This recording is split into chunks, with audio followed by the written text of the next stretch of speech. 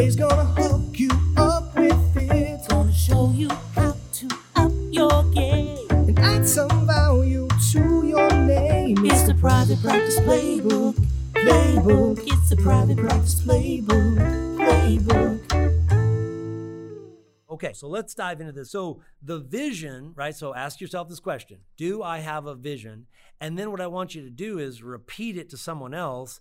And, I can tell you this, most people don't have a vision. So a vision is I want you to think of a vision as a long runway, okay? So for instance, in aviation, planes can only land at specified runways. That's why there's usually one large airport in a town where the big commercial jets go. And then throughout that town would be populated next airport. There's a lot of airports and you could look that up if you want to see it. And what you would find is that different size planes can land at different airports. And so when you think about vision, I want you to think about it like that runway. If you say, well, my vision is to get from 1 million to 1.2 or 2 million to 2.2, that is a very short runway. And if you could do that in the next year, that's just a goal for next year. A vision has to be larger. And I'm not suggesting that you should go to a 5X vision, because the truth is most of you, your brain wouldn't process that. So if you want to go up $200,000, I can tell you what you need to do that. And you can do that without having a great vision, okay? But I would tell you that I strongly encourage you to do this. Put your vision in writing and share it with the team, okay? And if it excites them, maybe it's good. If it doesn't, it's probably not good. And you could test that a little bit. All right, so what we need to do now is I need you to open up some space. So for instance, there are things that we will invite you to. If you open up the headspace and you say, Jay, I really, really want to grow the practice. Okay, good. Then I can put you in situations that help you learn how to grow the practice, okay? But as we go through this, let's open up that head. So let's say now you say, okay, I'm open. All right, so what do we do? So I'm going to walk you through the framework. And I'm going to be very brief in these because we've started to talk about them, and then we'll come back in future episodes and we'll sort of attack different ones. So to give you the framework, so after all these years, I've broken it down to 1, lack of vision. So you got that one. Now underneath that, I've broken it down to I call it the big 5. And, originally it was the big 3. And then when I started taking people 5 times larger, I discovered we had to take it to 5. And so I'm going to give you the good version. Okay. So there is a version. And by the way, you don't start mastering all 5 of these things. As a matter of fact, when I go through some of these 5, some of you are literally going to say, that's not important because that's the way you think about them. So you probably need to concentrate on the first 3. And then the only reason why you would need, so for instance, 4 and 5 were developed with large visions, okay? And never before. So if you went back to my teachings, let's say 10 years ago, I called it the big 3. So why don't we begin with those 3? And then to understand that the big 5 is, shall we say, for the ballers of you, the people who are like, but most of you with small visions will not value all of the big 5. So let's start with 3. And I'm going to give you the order of which I think they are important. And number 1 is what we call human capital. And in learning about a practice, and if you go back through your education to become a doctor, one of the things you will not find is that you were not trained in leading, guiding, inspiring, creating systems for, understanding human capital. That is the actual humans who work inside a business. And the word capital is based around when we look at the value of a business in the business world. One of the things we're looking for is the strength of the human capital. That is a valuable resource inside of each business, and good business owners invest in the development of their people because it is human capital. I'm sure you've heard the term relational capital, right? So, we build relational capital. So most doctors have little to no training in the development of human capital. So we actually went and studied. So we have a very large training laboratory. And so, for instance, in a typical month, we're in somewhere between, let's say, 300 and 400 different offices. And over any given year, I don't have last year's stats, but we have, thousands of doctors and team members come into various events. Some of them have converted to virtual during the pandemic, but will go back to physical. And we have educational, or what we call leadership centers, on each side of the country where doctors come and are coached and their teams are coached. And so we have spent years developing formulas around improving the performance of individuals who work in doctors' offices. And when you study, so for instance, if I were to do an assessment of you, it'd be pretty simple. I would list all the different types of positions that you have in your practice, and then I would go back over your calendar last year and I would ask you to show me what training these people have received.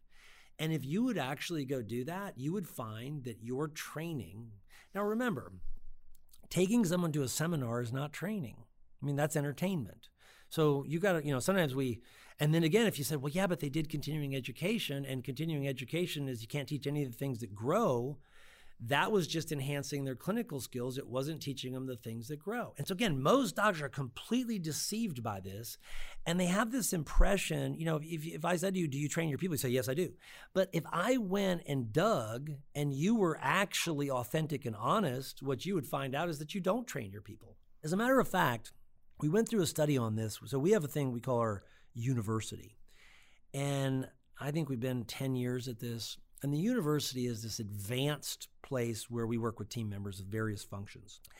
And last year we did one on human resources. And so we asked everybody, we said, listen, we want to know how long it is from the time a person gets hired until the time you put them on the floor. And it was crazy, right? It almost seemed like the day they got hired, they were put on the floor.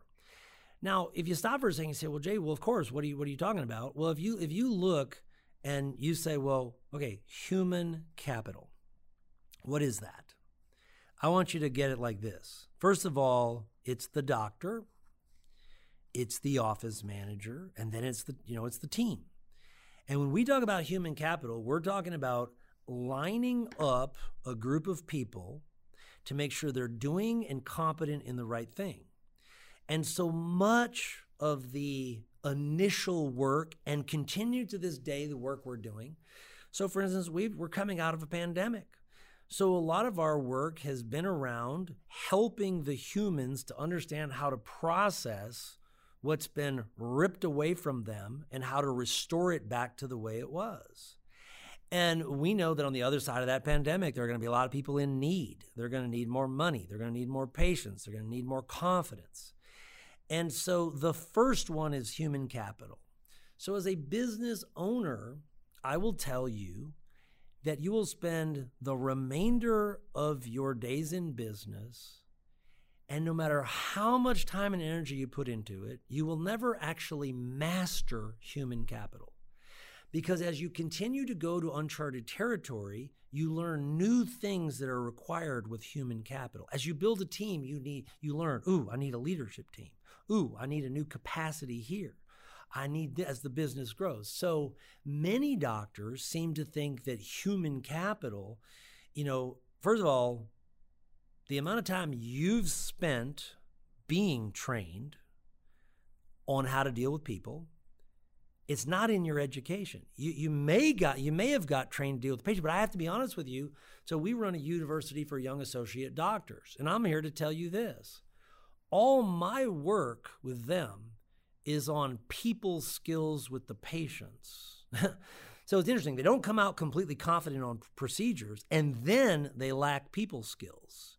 And they misunderstand the value of people skills until they start treating patients.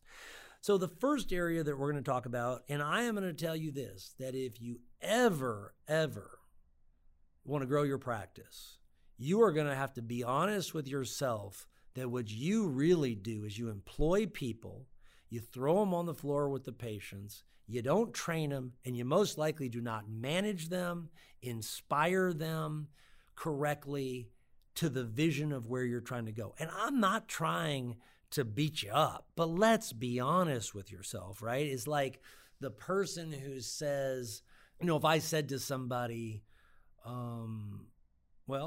you look at a person who's fit, most likely they're doing stuff that makes them look like that, right? So just like when you see a person who's absolutely not fit, it's pretty obvious they're not doing the things that they need to do. So this one's just a little more complicated, and self-deception is a little more active.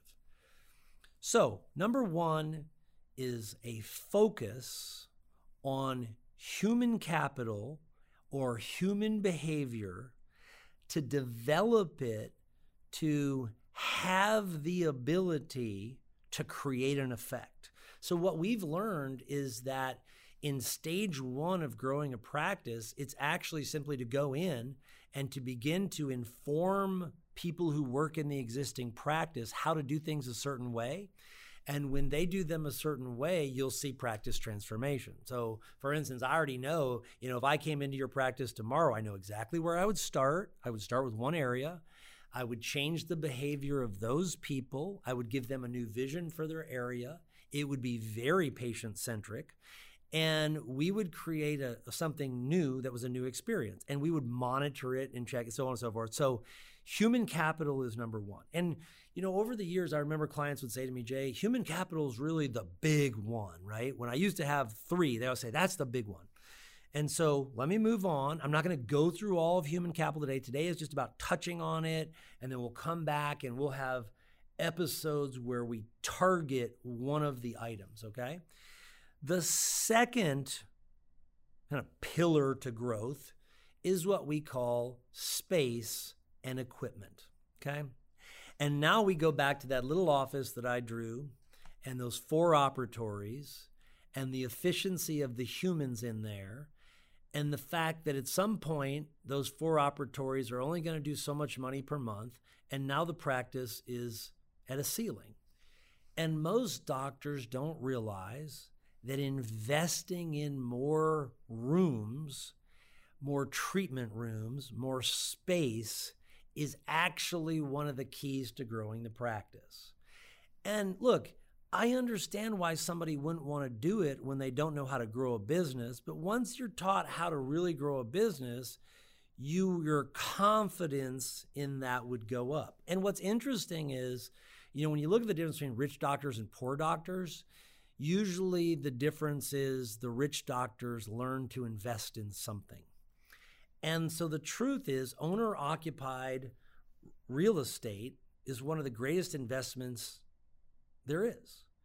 And so it turns out for many doctors, when we get to number 2, they don't even own their practices. They lease them. And some other person is in Tahiti drinking one of those drinks with a straw, with an umbrella in it, collecting your rent payments, and you're back at the office working. And so we've identified that number 2 is one of the most limiting factors that exists, and confidence is required to conquer it. So most of the doctors that have been with me for any amount of time, they actually own commercial real estate, which I'm not going to go through the entire thing. We'll focus on it in another episode, is a major wealth developer for them during the years that their practice is generating revenue. And we learn to space and equipment in business is called a capital investment. Most doctors are never trained this, but it turns out, in business, if you came to me and said, Jay, you want to buy my business? I said, let me see it. And I would say, what capital expenditures are required? And then normally somebody would say, well, we think you need to do this and this. So everyone in business knows that you got to put money into a business to grow it.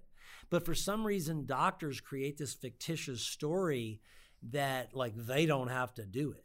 So most doctors are not very versed in the consequences, the benefits, the economic juggernaut, the capitalization of their business, what a cap expense is.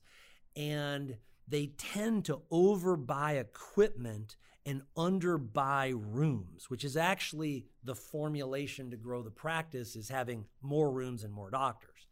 So space and equipment is number 2. So I actually have some tools, which we can do in later episodes, so I've invented a lot of things that you can just assess. And what you'd really want to assess is, is the reason my practice isn't growing? See, a bunch of equipment is not what grows your practice. It's treatment rooms, okay? Okay, I'll go through these 3, then we'll talk about correlations, okay? There is a dirty little secret that is poisoning the water in 97% of practices nationwide today. It could be robbing you of new patients and stunting your potential income growth. Go to 5starchallenge.com today to reveal this secret and how it impacts your practice and your bottom line. So marketing is number 3. And again, most doctors, when you say marketing, they want to run. So the great news for you, for instance, is you'll never have to do the kind of marketing I have to do. Your marketing is much easier. But if we think about this, so to grow a practice, you look at those 3, you look at the humans inside, you look at the physical space, what's there to work with, and then you look at marketing. There's a corollary between all these. So a lot of doctors will say, here's the typical rookie mistake. Marketing company comes to a doctor and says, we want to handle all your marketing. We're going to do your new website. We're going to have SEO. You guys are all excited. You're paying them thousands of dollars a month. And literally all the phone calls come to your office, they don't convert. And then you blame the marketing. Well, I could have told you to begin with that you actually have a human capital problem, not a marketing problem.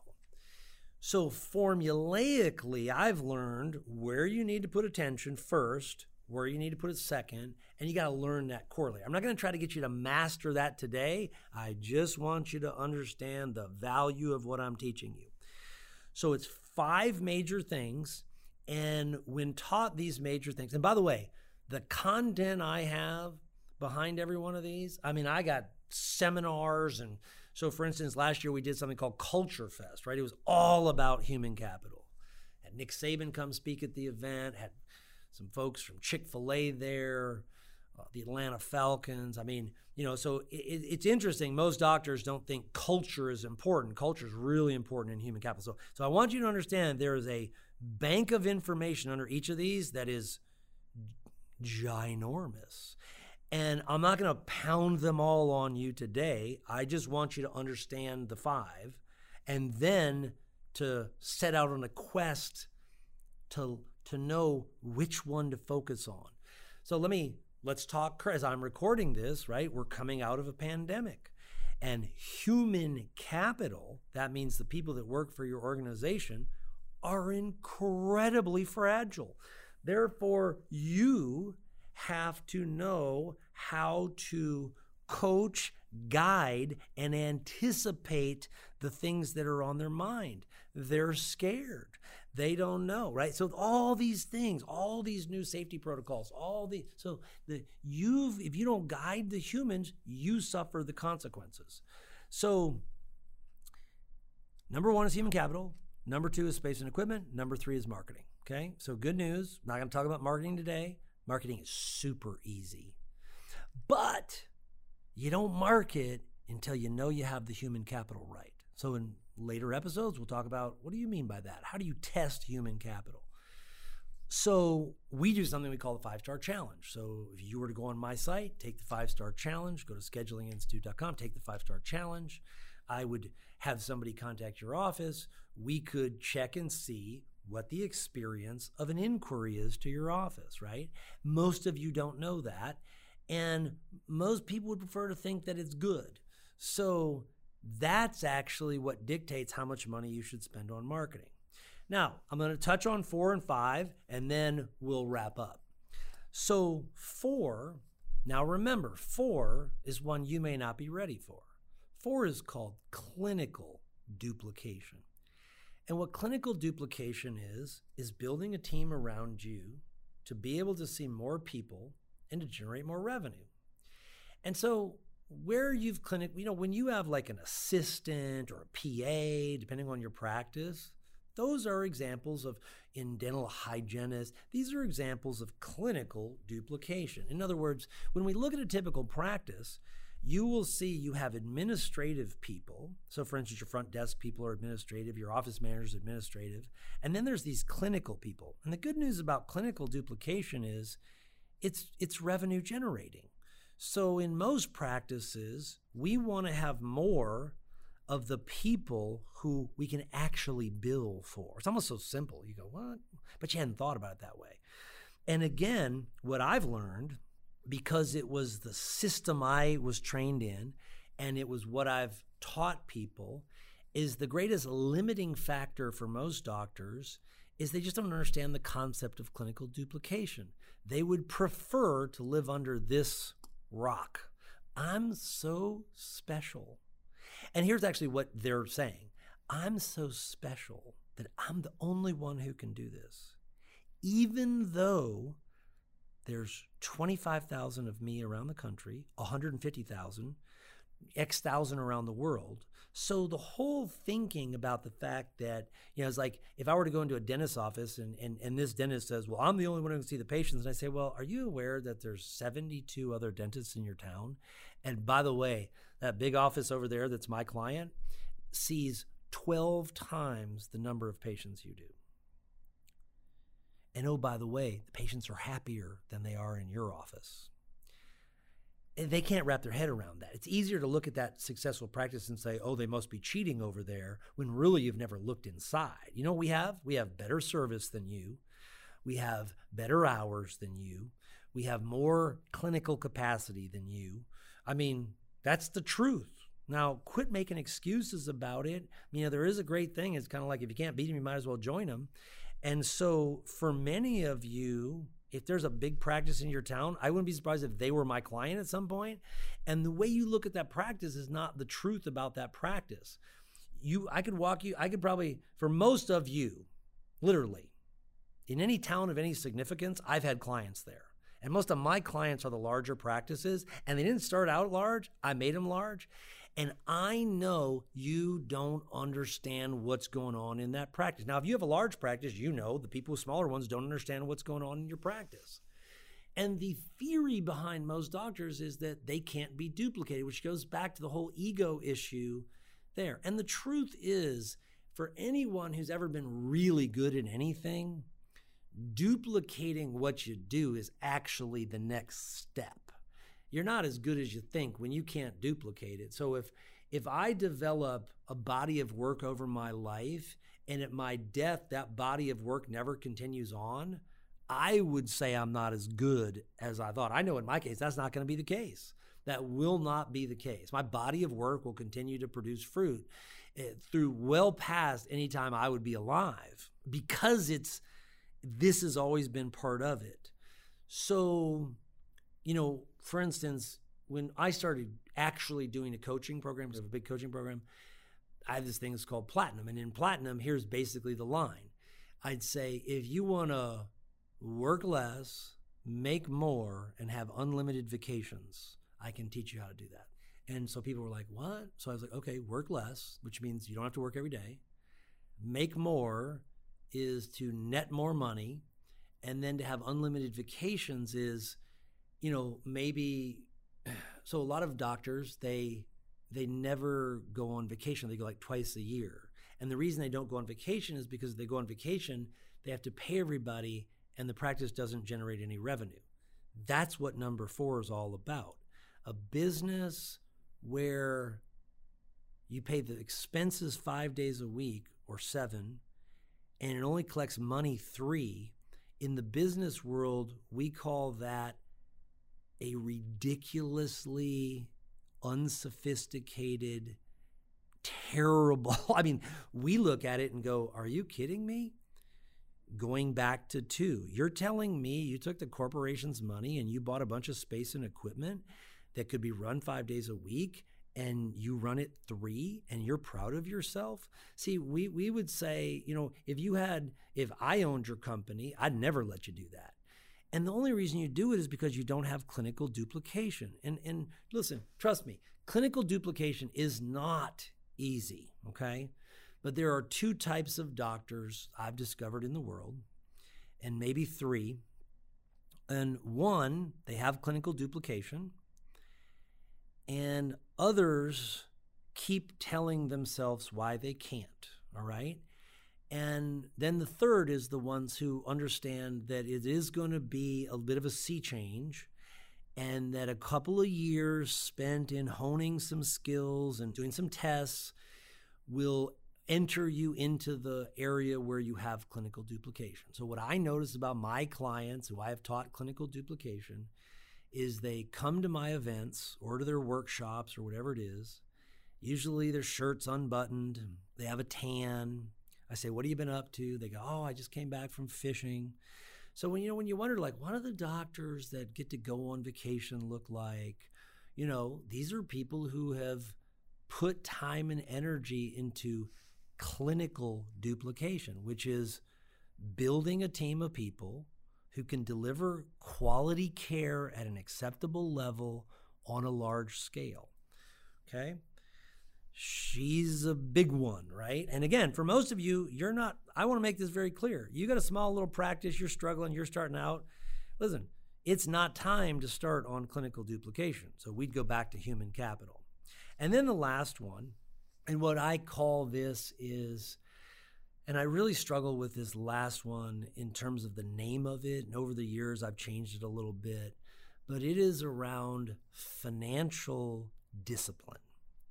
And so it turns out that most humans, and by the way, doctors are human, your team members are humans, do not have financial discipline. And that is proven by the chart showing the wealth that is accumulated by human beings or how much money people have in their checking accounts or whatever it might be.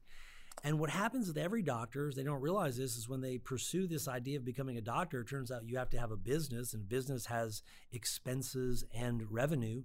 And so most of you have 2 sets of books. You have the personal books and the business books. And these 2 things become kind of confused. So almost every doctor that I deal with when they come to me has what I call commingling going on, which is actually an illegal, most of them are cheating on okay, listen, I'm not saying they think they're cheating on their taxes.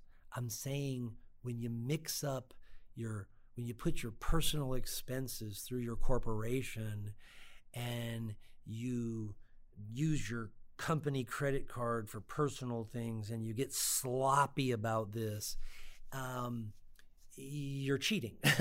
And there's actually reasons why. Personally, you have something called a Social Security number, which is registered with the IRS, and that is a tax entity.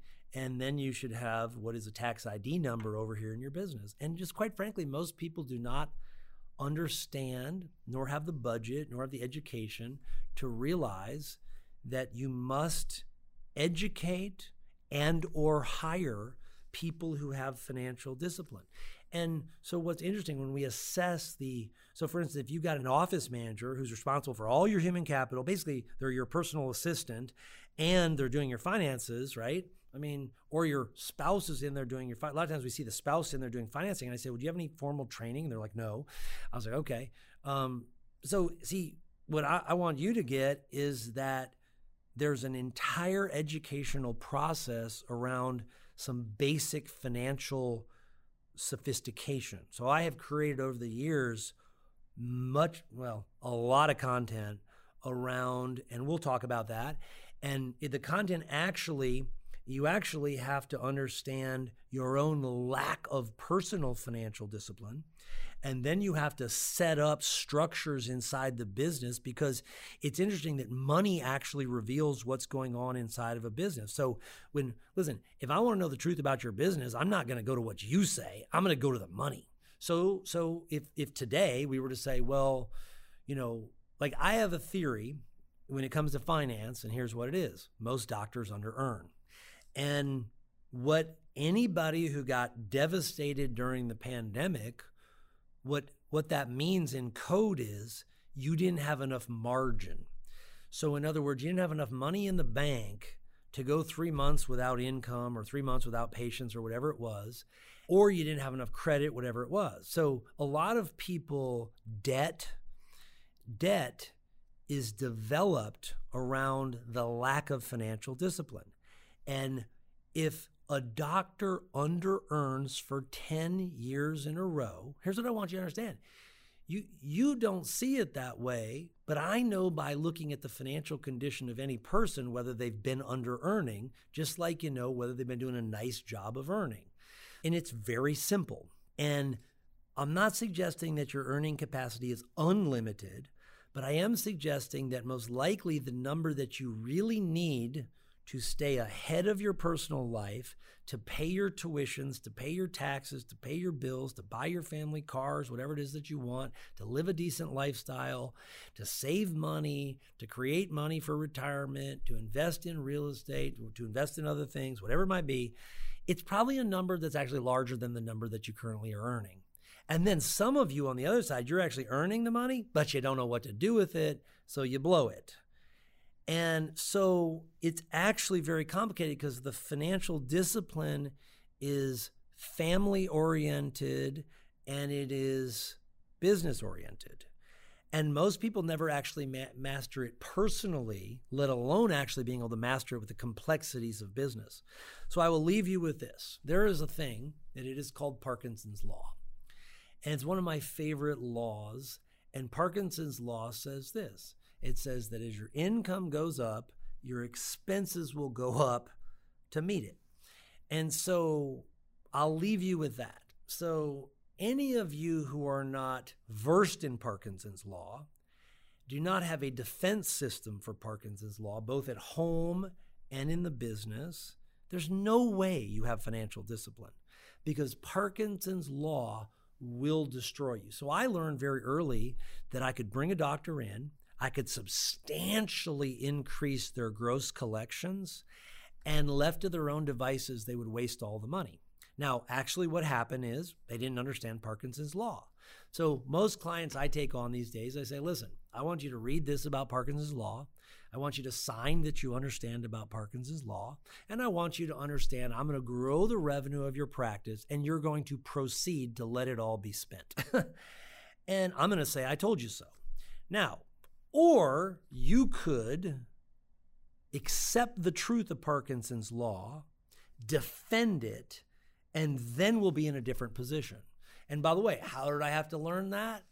I mean, I would take clients up $1 million a year, and they would come right up to the front of the stage and they would say, Jay, you know, we're up $1 million, but my income's not up. And of course, they were wrong because they actually didn't do the math. But this is, and I would find out, I was like, well, and then, you know, over the years I got better at it, and I was like, oh, great, let me help you. Let's schedule a call. I'd schedule a call. You know what I'd find out? They bought this, they bought that, they put a new phone system in, they bought a new laser, and I was like, very suspicious. They just can't see what they were doing. Parkinson's Law attacks people who don't pay attention to money. This law is so powerful that it somehow is able to find a person and attack that person, and they don't even know it occurred. And so usually it's too late. That's why now we bring it up in advance. So I appreciate you being with us. We will look forward to having you back on, and we will be exploring these subjects and talking about how you, not anybody else, but you can grow your practice. Have a great day.